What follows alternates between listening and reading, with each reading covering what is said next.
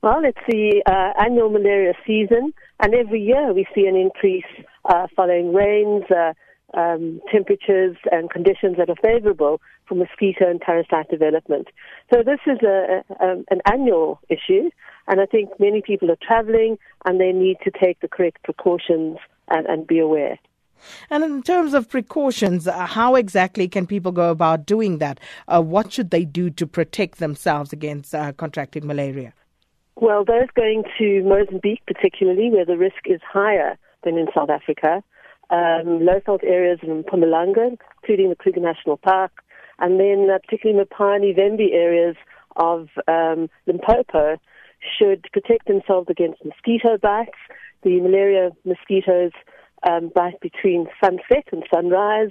So insect repellents applied to exposed areas will provide some protection, wearing of long pants, using of used fans and air conditioners where available, mosquito nets, and I think particularly Mozambique and even some of our own malaria areas, consideration should be given to taking medication to prevent malaria.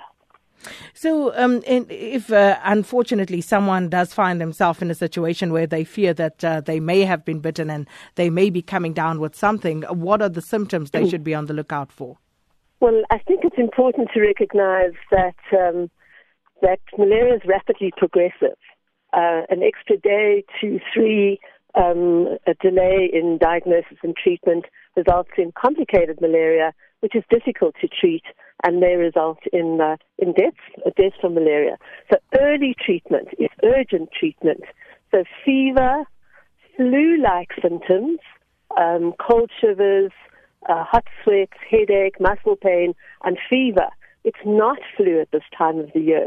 If you've been in a malaria area and you develop fever, you must urgently have a malaria blood test, get a result, and get treatment that same day. Well, thank you so much for that. And that was Professor Lucille Bloomberg.